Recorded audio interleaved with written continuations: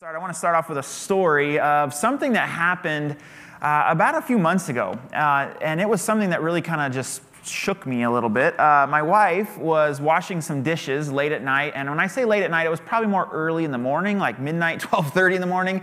I was in the living room doing some work, whatever, and all of a sudden I hear my wife scream.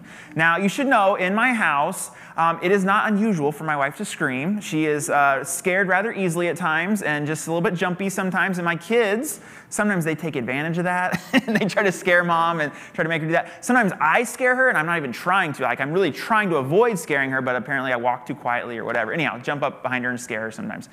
So it wasn't unusual to hear my wife scream, but the type of scream that she screamed, it just had that sense of fear in it that just is impressed in my mind that it'll probably never go away. And she had this scream of fear, and so I quickly run over to go see what's going on, and as I'm running over there, she tells me there's a man knocking on our window, and our window is actually kind of in the corner of our house, right by the kitchen sink, and so this man is right 2 feet from my wife at this moment. And so she's just, what's going on at 12:30 at night in the morning? Why is this man doing this? And so we quickly I get her out of the way because I don't know what he's trying to do, break in or what he's trying to do. Get her away, go check on the kids, all that stuff.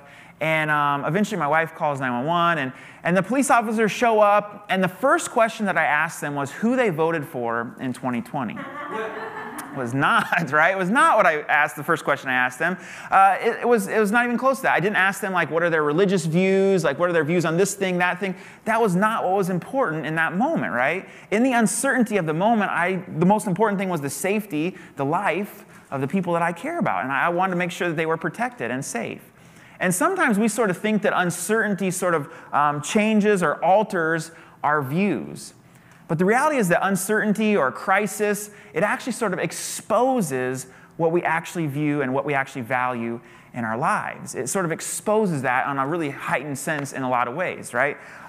We might think that uncertainty, again, it alters our views, our values, but it doesn't. It actually just exposes what we value. And in times of uncertainty and crisis, you discover, and we discover, as a nation, as a group of people, a community, we discover what we really value. When times are going good, it's easy to sort of pretend that we value certain things, but when crisis, we actually realize and we see what we actually value.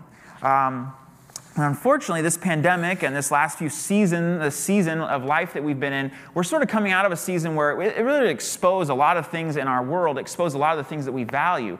But unfortunately for Christians, and for those who call themselves Jesus followers, it especially exposed some things that we say we value, but maybe we don't really value at all. And it exposed some other things that we value that we didn't even think we valued before. And this uncertainty sort of brought that to the surface. And unfortunately, as Christians, in some ways, we discovered that what we value most is not that much different from what everyone else values. And maybe some good ways, but also in some bad ways, that we are not much different from other people that don't follow Jesus. In fact, many of us maybe heard some of these people that are outside the faith or outside of following Jesus or have walked away from following Jesus. They ask some questions, and you would hear it in some different ways. They might not say it exactly like this, but they would ask questions like, why are you reacting that way? Why are you reacting that way? Why are you responding to that person in that way? Why are you sacrificing your integrity for that? For that thing, of all the things that you're going to sacrifice your integrity for, why are you sacrificing your integrity for that? And unfortunately, those who are outsiders saw that Christians value things that weren't so different from what they value.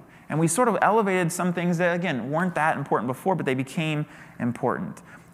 Tim Keller says this is a kind of a long quote, but the last phrase of it is really the key part. When the church as a whole is no longer seen as speaking to the questions that transcend politics. Basically, we don't speak to anything that's relevant outside of politics. We just speak to politics. And when it is no longer united by a common faith that transcends politics, then the world sees strong evidence, and here's the key part, that Nietzsche, Freud, and Marx were right. That religion is really just a cover for people wanting to get their way in the world. And unfortunately, that last line could summarize a lot of people's views of Christianity, and specifically a lot of people's views of Christianity after sort of coming out of seeing how we responded in the pandemic.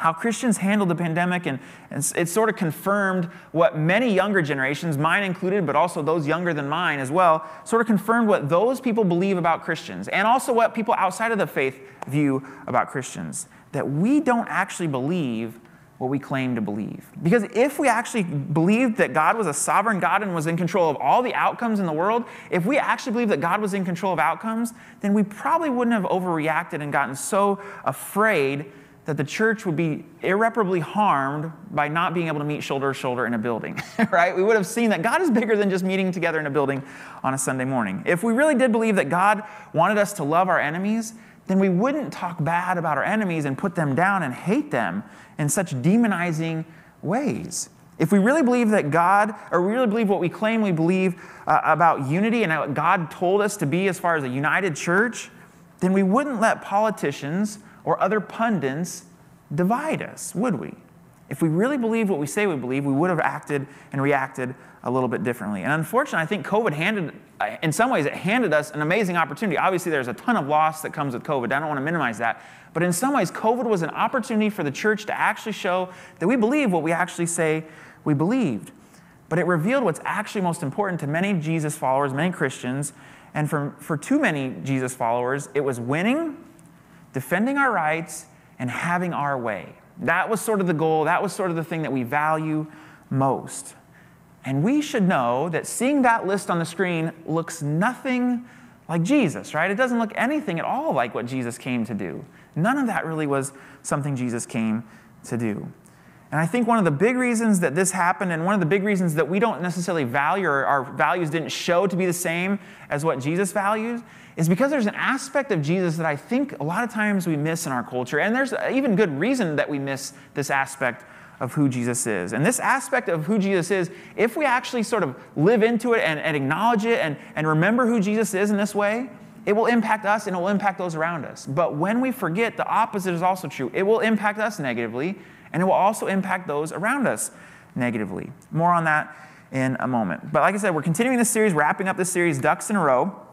And basically, we're talking about how to get our priorities right in seasons of change. Maybe it's new seasons, as many of us have started school this last few weeks. Maybe it's a transition with our work, going back into the office, or it's some other thing, or maybe it's just sort of staying the same. Whatever the case is, these priorities, these things that we've been talking about, are really important all the time because they're priorities, by definition. But they're especially seem to be important in seasons of transition when things are happening and things are moving, new people are coming into our lives, old people are leaving, whatever the case might be, these are important things. And so in week 1, we talked about our reactions, and we looked at Jesus' most famous sermon, his most probably quoted sermon, most preached on sermon, and that we said that our reactions are a priority because our reactions are opportunities to show others how God will react to them. And that's a big deal. That's a weighty thing. That's a heavy thing that we're going to have an opportunity to show other people how God might react to them if they're willing to acknowledge him and go to him. Then in week 2, we looked at the priority of our integrity and the importance of integrity. And we defined integrity as doing what you should do even when it costs you. We also know that sort of idea, doing what you should do even when no one's looking. Those kind of things sort of go together a little bit. And we looked at the story of Daniel and we said that doing the right thing even when it costs you, it also provides an opportunity for God to work. And through Daniel, God worked in his life. There was that now God moment. And so when we do the right thing, we open up that opportunity for now God to work in our lives. And maybe he only works in our hearts and helps us to continue to do the right thing as a habit. Or maybe he does something amazing and does something around us in other people's lives as well. And then last week, we looked at sort of a foundational principle of both our reactions and our integrity. And this foundational principle, it sort of goes to why we would react the way we should react, or why would we have integrity when it would be so much easier to just sacrifice our integrity. And that these things, how we react and how we have integrity, it shows whether we believe God really is in control of outcomes. Is he really in control of the outcome if I don't blow up and react and tell that person off the way that they should be? Is God really in control of that outcome? If I give up everything for if I give up my integrity rather, for this little thing, this money that I can't get any other way, well, am I really believing that God is in control of outcomes? That God is in control of outcomes is sort of an important foundational principle to having integrity and to reacting the way we should. And so we said our reactions and our integrity reflect our confidence. Or if we have a lack of integrity or we react poorly, it shows our lack of confidence in God. So today we're going to transition, we're going to talk about this last message that I think, again, is sort of this important message that is, again, maybe a foundational principle. It's another priority piece, but it's how we view Jesus and how we view him specifically and his role in our life. And we're going to take a look at this. And unfortunately, again, if we don't remember this aspect of who Jesus is, it really can sort of, I think, lead to what we had in the pandemic and lead to the way that Christians are looking at the world and seeing the world and reacting in the world and losing their integrity, sacrificing their integrity if we don't have this thing. This idea that we're going to talk about is Jesus as Christ. Jesus Christ. We sort of say it's one of the most common identifiers with Jesus, right? You see Jesus and you say Christ, and they sort of are almost interchangeable in a lot of ways. But in some ways, we've sort of reduced Jesus to sort of just Jesus Christ together and not realizing that Christ is a significant term, it's a significant title associated with Jesus. And we sort of just have sort of removed that. And part of the reason that I think we've removed Christ or sort of reduced Jesus to just Jesus is that Christ doesn't have a whole lot of meaning to us. It doesn't have a lot of meaning. It's sort of the attachment to Christmas. We sort of get Christmas from that. We get that. But other than that, the word Christ really loses its meaning in our English language. And in some ways, we sort of reduce Jesus to other things, other roles that he plays, whether that's Savior or friend or forgiver. And he does all those things. Those are all important. But this idea of Jesus Christ, the Christ part of it, is a really significant part that if we don't realize and we don't see the significance of it, it can lead to some problems, I think, in our lives that we might see playing out around us. Because in the first 3 centuries, the word Christ had some significance behind it. It was obviously closer to the time of Jesus being called to Christ and living his life. But in our English language, this word Christ really has very little meaning. It almost means nothing to most of us. It's just sort of Jesus is Christ and Christ is Jesus, and they're just sort of interchangeable terms. But again, Christ meant more than that. And in the original language, this had some emotional weight to it. This had some value to it.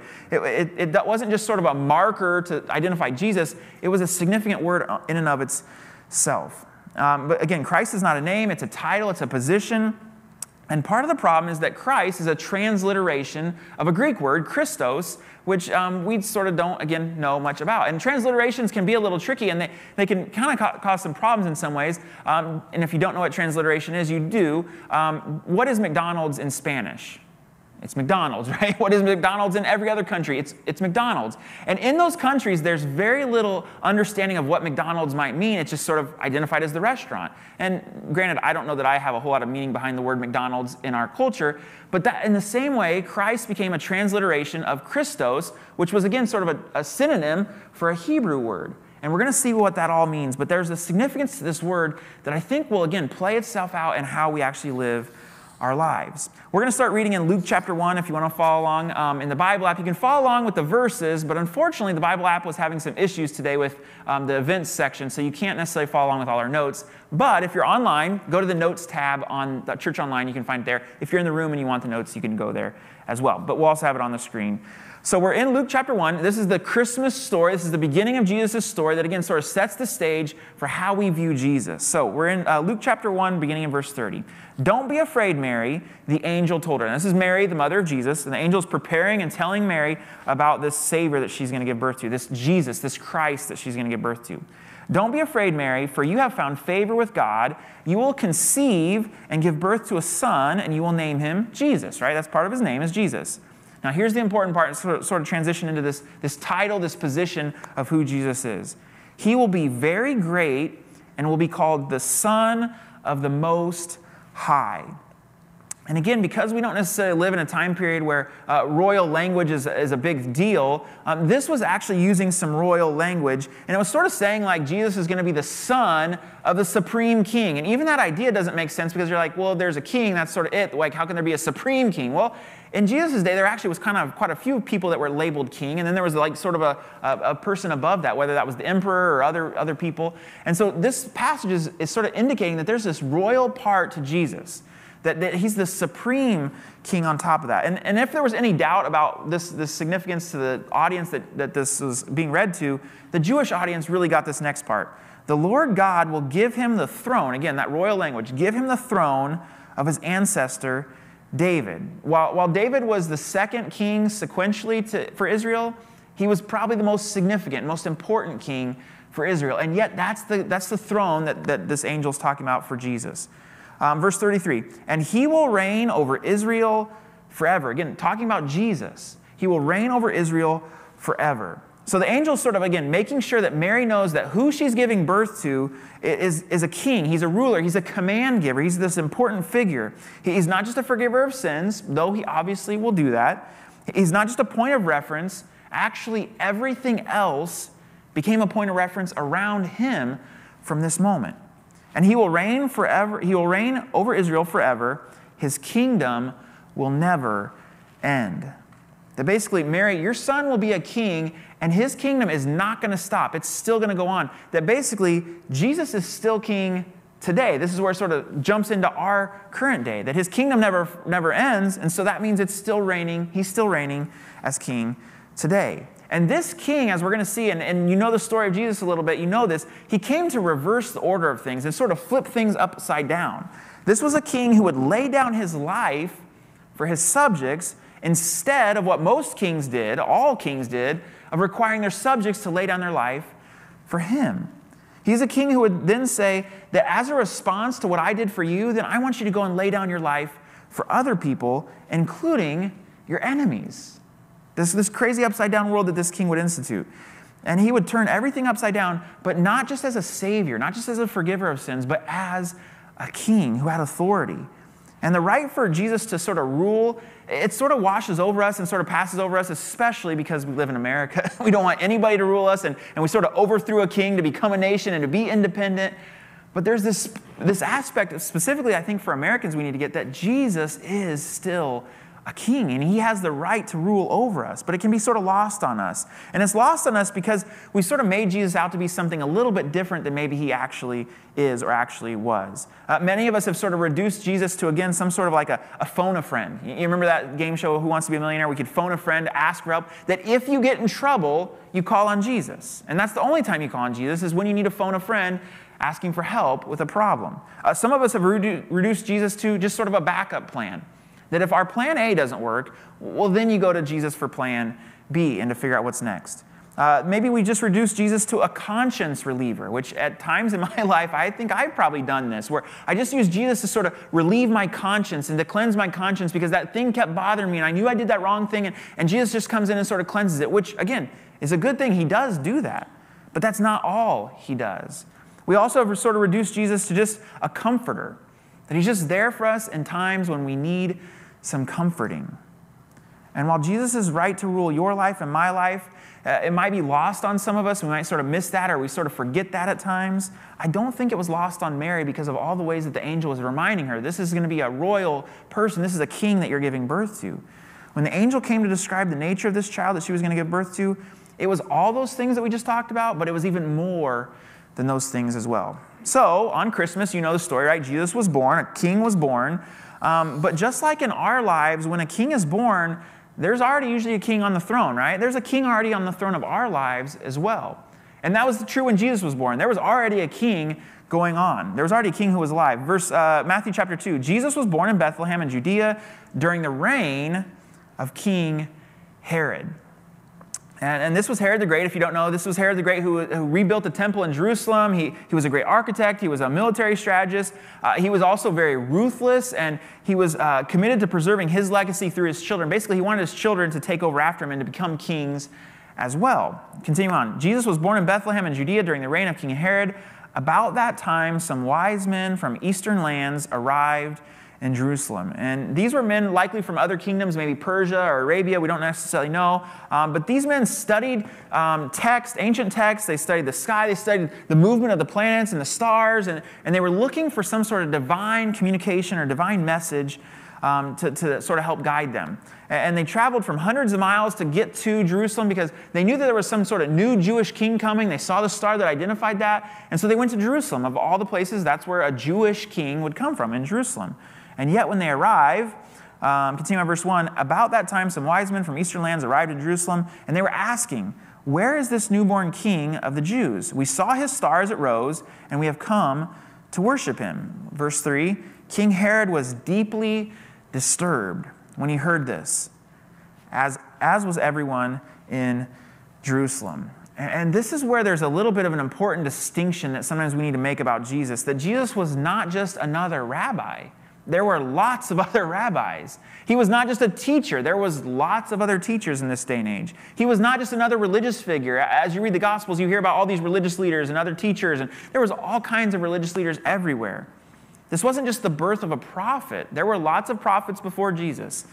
This was something different. This was the birth of a king, and Herod's reaction and the reaction of the people in Jerusalem signified that there was something significant about this birth of the king, that it was different from a rabbi, it was different from just a teacher, different from a prophet, that this birth of a king, it signaled a regime change, right? For Herod, that was a big deal for him. It was signals like, oh, is there a new king coming in? Like, I'm still here, and I want my kids to be king, and I want my generations to continue after that. Does that mean there's a regime change happening? The birth of a king signaled changes in the way that people were going to live, right? Just generically, if anytime a king is born, well, that means things are probably going to change. The birth of a king would lead to allegiance changes, right? Changes in people's allegiance to who are they actually following, who are they actually leading, who's actually in authority. And for Herod, the birth of a king threatened his future and his legacy. And I think we see something in Herod that's also in us. That there's this thing we feel threatened by Jesus as king, and so in many ways we've sort of just reduced Jesus to all these other things because we don't want his authority in our life. We don't want a king in our life. We want to be independent. We want Jesus as forgiver. We want Jesus as our friend. We want Jesus to sort of be there for us when we need him. But do we really want Jesus as the king of our lives, as the authority over us? Well, Herod is not someone who sort of just waited to see what would happen. He's a very proactive and, again, ruthless person, and that continued through this interaction with these magi, these people from these wise men. Verse 4, he called a meeting of the leading priests and teachers of religious law and asked them, where is the Messiah supposed to be born? And it goes on a lot further than that, right? He's trying to pinpoint where is this Messiah and when was this Messiah born, because I'm going to go get rid of him. Because this idea of Messiah, we sort of ask, well, why is he inserting Messiah in there? Messiah had a very close connection to king. In fact, in many ways, the Jewish audience would have understood this to be God's future king or his final king that God was sending to the world to help rescue his nation, to rescue his people. And that's where we sort of get, again, the synonym of it in the Greek language, when the Gospels were translated into Greek, the Christos, this idea of Christ. It's sort of a similar idea. It's a synonym for each other. And so Christ is not Jesus' last name. I always think that's funny because I never really thought of that. But there are people who think Jesus Christ, that's his last name, right? Christ is his last name. It's not his last name. It's also not some sort of a nickname that just sort of goes along with who Jesus is. Christ isn't a descriptor necessarily. It's a title. It's a position of authority that Jesus has. And again, we don't necessarily get that because Christ doesn't mean a whole lot to us in our day and age. But another way to say it would be Jesus King or King Jesus. And when we say Jesus Christ, again, we sort of just pass over that. And in fact, in some ways, I thought about this the last few months. In some ways, when I'm sort of trying to simplify my messages and trying to cut out things and remove things, I've actually gotten to the place where I actually remove Christ. Instead of saying both Jesus Christ, I'm just trying to cut out words. I cut out that word sometimes. I'm like, oh, wow, I didn't even realize I'm doing this. I'm trying to reduce Jesus down and trying to simplify. And there's this sense in which when we say Jesus Christ, we're saying King Jesus. We're acknowledging his authority and his rule in our lives. But unfortunately, because of our culture, maybe not even necessarily anything at our fault of ourselves, we have not had any weight behind the idea of Christ. The idea of Jesus being a final authority has almost just sort of disappeared from many of our thinking about Jesus. Again, he's reduced to my friend, my Savior, and he just sort of comes through for me. And while Jesus does those things, they miss his authority in our lives. And we sort of move right past that and forget that. That saving is what he does, but king is who Jesus actually is. And Herod realized that God's final king, God's future king, this Jesus Messiah, was coming, and Herod felt very threatened. And I think that's where we also again come in. We feel threatened by his authority as well. And while Herod obviously reacts hopefully very differently than we will to that kingship in our life, the being confronted with Jesus as king, in some ways his reaction is a bit more authentic to the term and who Jesus actually is. And sometimes we don't react that way. That Herod was right to be threatened by it because he knew something that we miss and we don't realize when we think about kings, because we don't think about kings that much. When a king is born, people must choose. People must choose if they're going to continue to follow him or if they're going to do something else and follow some other guy or leave the country or whatever.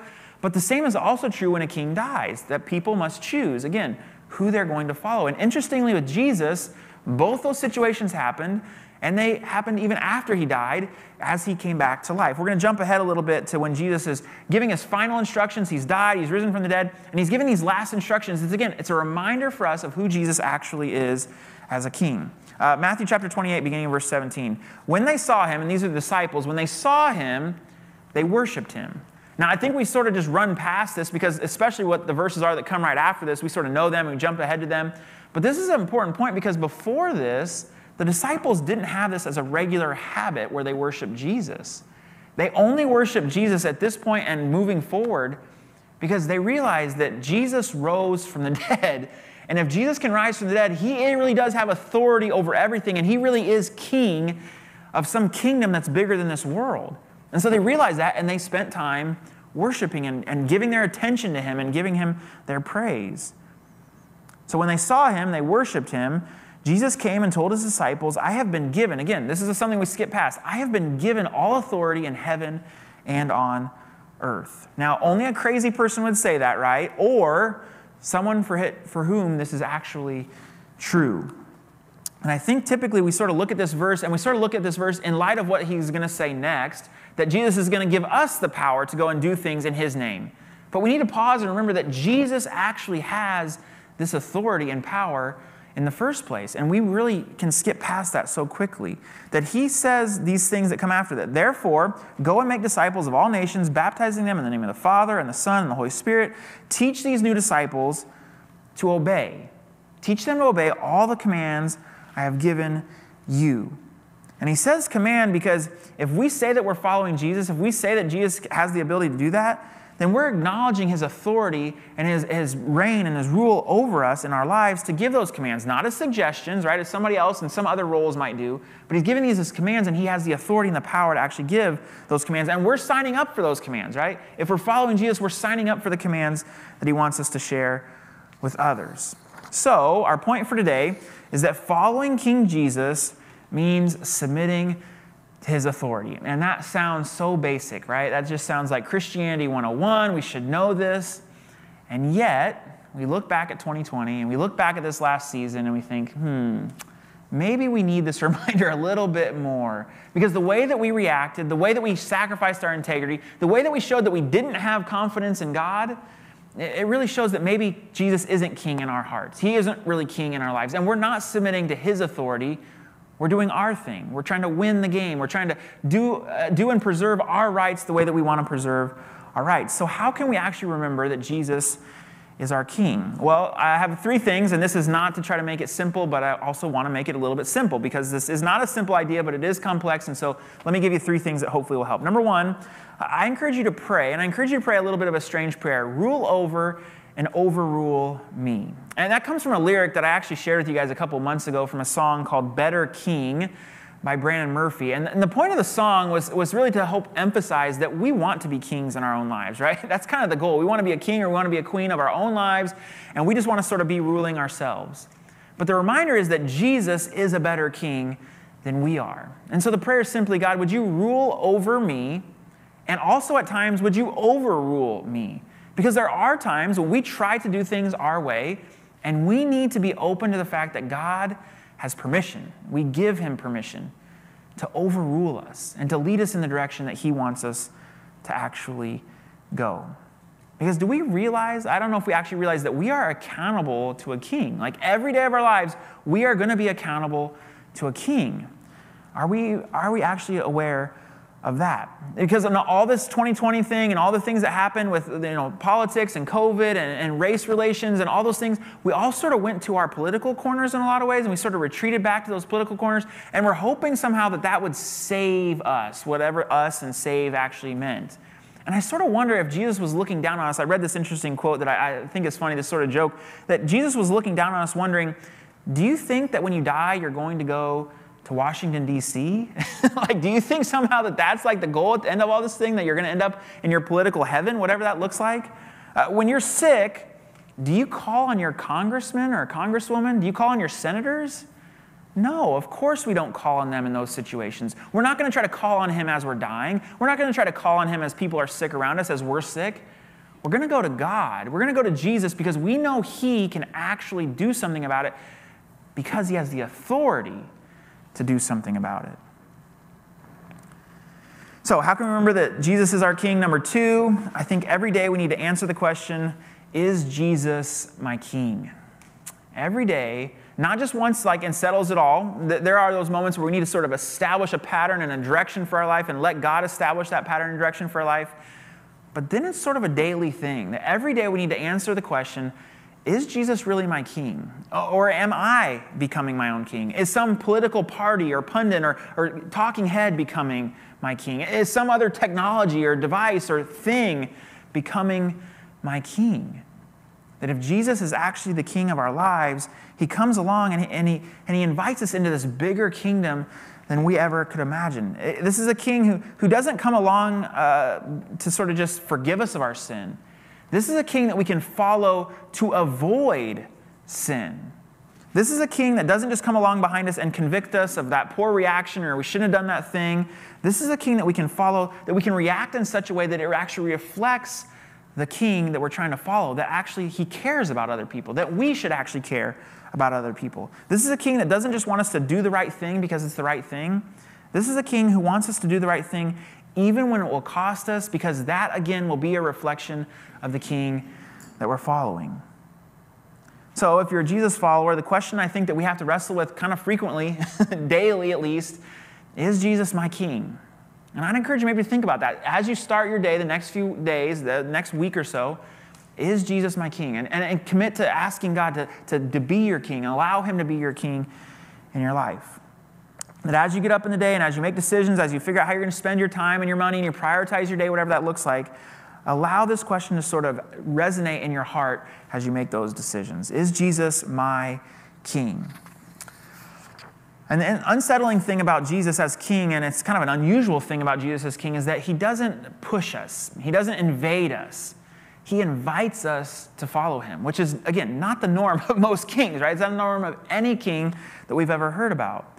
And he invites us to choose him or follow him. But when we choose not to follow him, we really miss out on this kingdom, this bigger picture of the world that we're not participating in. That when you and I opt out of the kingdom of God, we opt out of following Jesus, we miss out on a huge opportunity. And when we do that, our faith is sort of just reduced to religion. It's just sort of reduced to this thing that maybe Tim Keller was right. We're just sort of using it as a front to get what we actually want.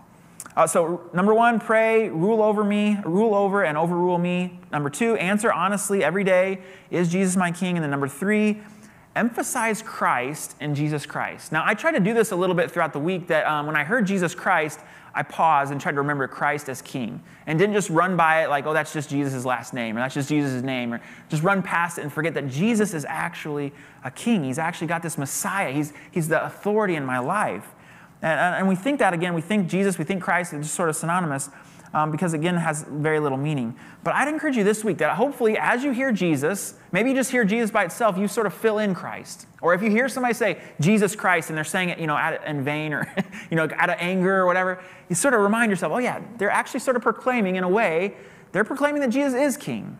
And is he actually the king of my life? So maybe that will help remind you to sort of emphasize that Christ and Jesus Christ. As we sort of wrap up, the uncertainty this past season, it really has shown us a lot, and we might think that it sort of altered a lot of things, and it did alter a lot of things. Don't get me wrong, it altered a lot of our lives. It changed work, it changed school, it changed a lot of things.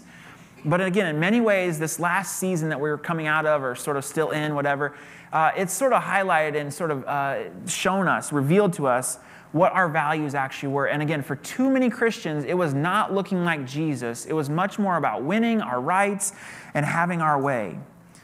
And it may be a little bit discouraging at times. I don't know about you, but it was very discouraging at me at times. Like, what do we do moving forward? We've seen Christianity sort of just put in the trash bin and just sort of swept away in a lot of ways. And even we've contributed to that, obviously, ourselves, where we haven't always reacted the right way or sacrificed our integrity in times. And what's the way forward? How do we actually continue to live in this world and try to help people to follow Jesus?